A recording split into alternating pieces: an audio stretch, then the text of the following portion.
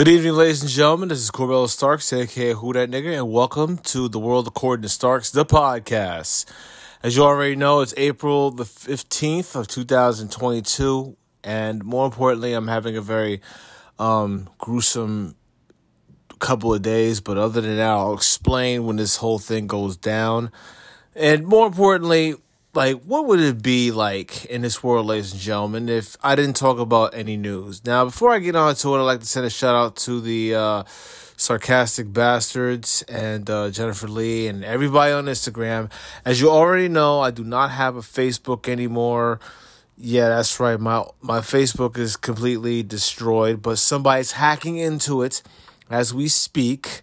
And I could tell right now I could care less, and more importantly, less is more. But other than that, I don't really care. It's just me, just being me. A little news for everybody. You could tell Michael Jordan was still the best in the world. Tim Hardaway recollects the time when the Chicago Bulls legend came back from retirement.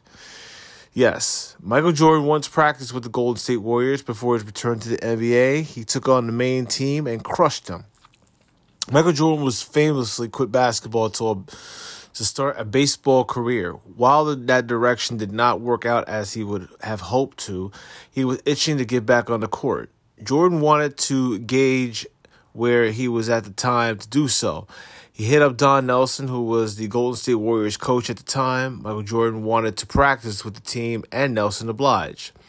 The next 48 hours that followed were nothing short of a torturous time. The Warriors did not expect Jordan to be at that level, and there is no better personality than Tim Hardaway to explain what happened. Also read, we had to admit this Michael Jordan guy was pretty good. Bill Walton recalls when the Bulls legend first showed a glimpse of his insane ability. And whatever ability it is. How good is this Sprewell kid? Michael Jordan asked before sizing him up. The practice was about to begin, and Jordan took over the players with the least minutes.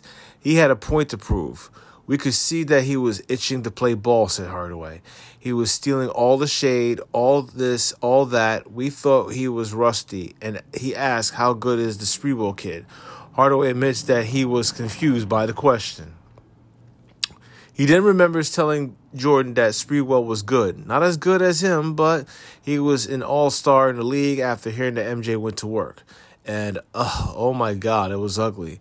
It was ugly. He took over practice, says Tim. You could tell he was still the best in the world.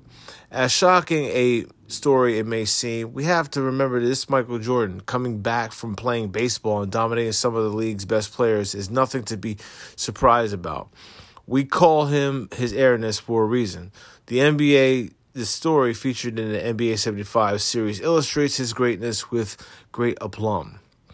And yes, ladies and gentlemen, it is possibly true that Michael Jordan, of all people, has dominated the NBA throughout his years in the 90s. But more importantly, don't let that fool you. I know some of you people are probably wearing Jordans on right now, and you're like, oh yeah, Jordan's the man, Jordan's the GOAT. And everybody else is just fucking losers in their own time.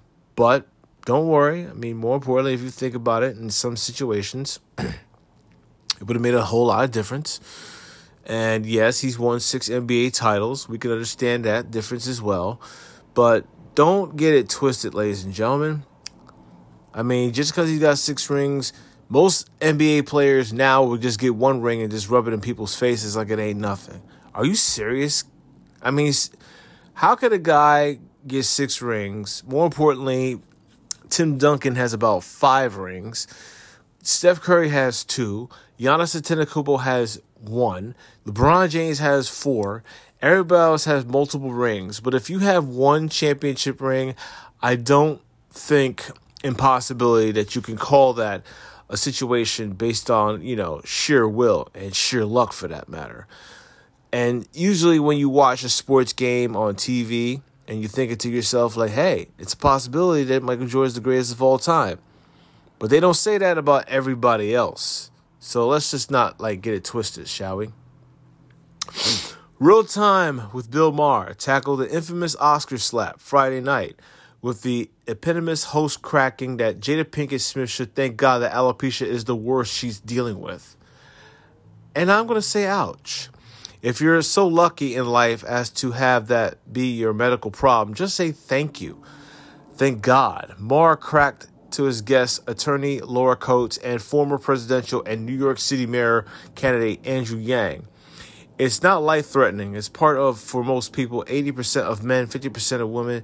It's part of aging. It's not, well, actually it is, because I read a lot of books about that. Aging is, trust me, I know, it's a degradation of the flesh. It happens to all of us. The 66-year-old political comedian added, as you know, just put on a fucking wig like everybody else at the Oscars if it bothers you so much. Maher said Will Smith's viral smackdown of Chris Rock over a joke about Pinkett's bald head exposed ugly aspects of society like toxic masculinity, victim culture, and liberal hypocrisy, as he claimed that most Americans associated the Academy Awards with the Democratic Party and coastal elites. The left-leaning comics guests agreed that they were distressed that a theater full of woke movie stars would stand and applaud Smith's Best Actor trophy moments after his attack. I remember as a prosecutor prosecuting quite a few assault and batteries, and they didn't stand by and be like, no, I've got the rest of my kid's soccer game. I got to stay for this, Coates said. And I will agree with Bill Maher. I mean, more importantly, alopecia is very like a disease, but more importantly, like sitting there and taking it and letting your husband come up on stage smacking a comedian from Brooklyn, and you're thinking everything is godforsaken gravy, which it's not. So how do you like, how do you picture this in your head? I've already said this a few times. Jada Pinkett made Will Smith do it. That's all I can tell you. He made him do it. He made him go up on that stage and slap the shit out of Chris Rock. And it's funny as hell when you do that. You know what I mean? Just because they was making jokes about your fucking head? Are you seriously? I mean, is it obvious that you knew what was going to happen and you knew how it was going to happen? I mean, you can't be that stupid. Oh, wait a minute. Maybe, just maybe, she was like, still thinking about Tupac when she was at the awards. Yes, maybe that was going to happen. Maybe that was the problem there. Oh, my God. Can we please stop talking about this? It's bad enough I feel victim of it. It feels victim that everybody getting slapped across the face. But let's be honest with ourselves. It's like nothing to write home to your kids about. Especially when situations like this happen for certain people. And I'm a little bit disappointed. No, seriously, I'm a little bit disappointed on the fact that dear old Will Smith is still the butt of the motherfucking joke. Still the ass of the joke. And, well, we're not going to get into that no more. I'm sorry. We're not going to get into that. Because, frankly, I'm just losing my damn mind on this one. And it's kind of sad, sickening, twisted. I mean, whatever you want to call it, it's going to happen to you once in a while. And you're just going to have to get over it. Moving on. Potty mouth Roy Kent of Ted Lasso's teaches F-word on Sesame Street. Seriously, folks? Kids learning the F-word on Sesame Street?